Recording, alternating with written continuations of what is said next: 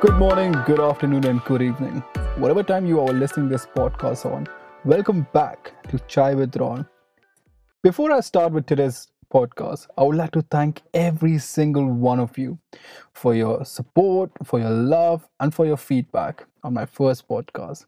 I'm proud to say that the first podcast has just over 125 listeners, and the podcast is currently streaming on 7 different platforms, including Anchor, Google Podcast, Overcast, Breaker, Pocket Cast, Radio Public, and also bigger platforms like Spotify and Apple Podcasts. Today's podcast is going to be on a really interesting topic and something that every other person can relate to during this difficult period of quarantine. Today, I will be talking about why we procrastinate and what are the different techniques I personally use to stop procrastination. I know a lot of students, including myself, have deadlines coming up for assignments, projects, and there is one thing common between all of us: we are all procrastinating. We have projects, assignments that we want to start, but have lost all the motivation to do so. Now, in order to stop procrastinating, we need to understand why we procrastinate in the first place.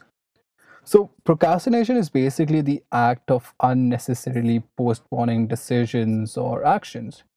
Now, for example, I have 4 submissions coming up.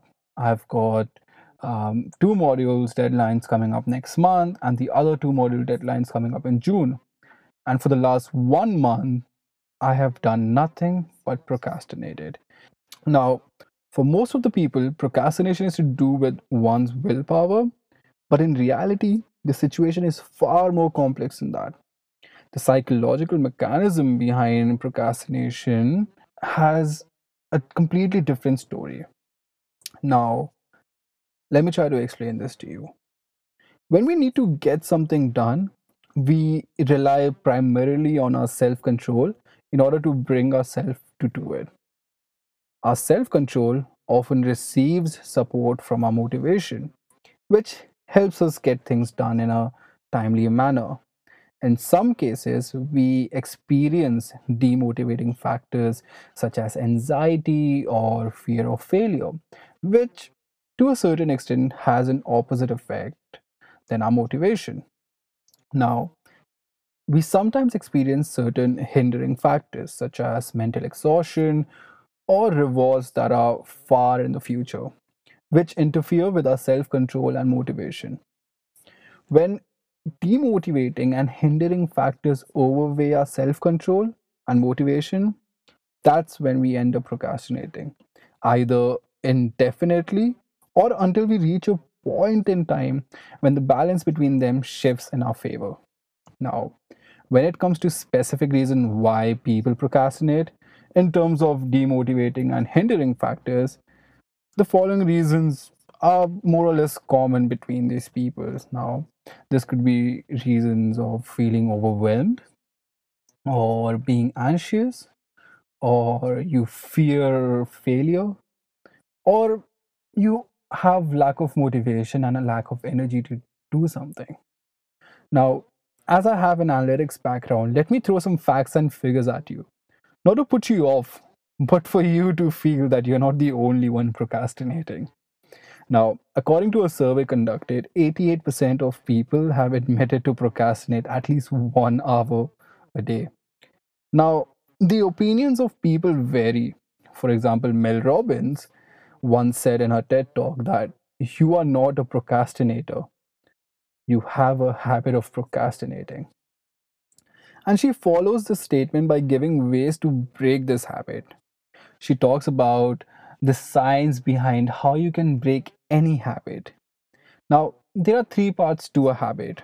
The first one is the trigger, which in the case of procrastination is stress 95% of the time. Then there is a pattern you repeat, which in the case of procrastination is to avoid doing something. And lastly, there is a segment of reward, which gives you a little stress relief once you have completed everything. Now, the way you deal with procrastination as a habit is to not deal with the trigger. but to change the pattern of avoiding the work. And this is common between all of us, I feel. I think most of us, we don't procrastinate. What we are doing is basically avoiding to do that work. Now, this avoidance comes in the form of, okay, I'm going to watch a YouTube video for 5 minutes just to refresh my mind. And before you know, that 5 minutes turns into 2 hours. Now, you start giving yourself these sort of reasons, and eventually you avoid doing the work. I have personally used and tried this, and it is effective. And in a way, it has worked for me because I found out that work was never the issue for me. But the reasons I used to give for not doing that work is what led to procrastination. Now, there's another technique that has helped me overcome procrastination. This is a technique called the Pomodoro technique, which is basically a time management technique which uses a timer to break down work into intervals, traditionally 25 minutes in length, separated by short breaks. Now, using this technique, I stay more focused and get more things done. Now, past studies also show that the average attention span of a person is generally between 10 to 20 minutes. Now, that attention span has decreased over the recent years.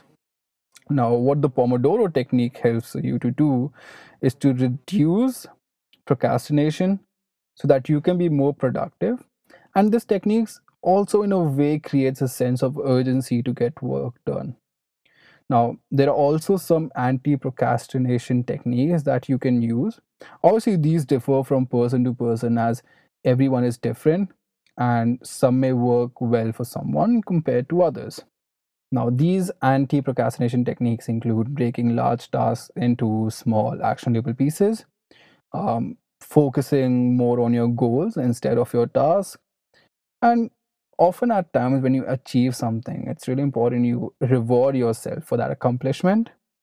And lastly, if you cannot start to committing something, then get yourself started by committing to work for only 5 minutes. And that, in a way, would put your mindset straight, and it would actually push you to do something. Now, regardless of which technique you choose to use, what is important to remember while using this technique is to directly modify your actions by helping you instill positive behaviors and avoid negative ones. Now, to summarize the whole concept of procrastination and how we can overcome it, it's all about the actions. Your actions towards doing work will lead to either you procrastinating or not. So that's it, guys. I'm going to leave you with this for the week. I hope this week was a great value add to all my listeners. And for those who are really struggling with procrastination in this difficult time, I would really recommend you guys to try one of these techniques for a week and see if they work best for you. It might just help you complete your assignment, project, or any pending work. So, once again, thank you so much for tuning in to today's podcast. I would like to end my podcast by reminding you that imperfect actions are infinitely better than no action. Thank you.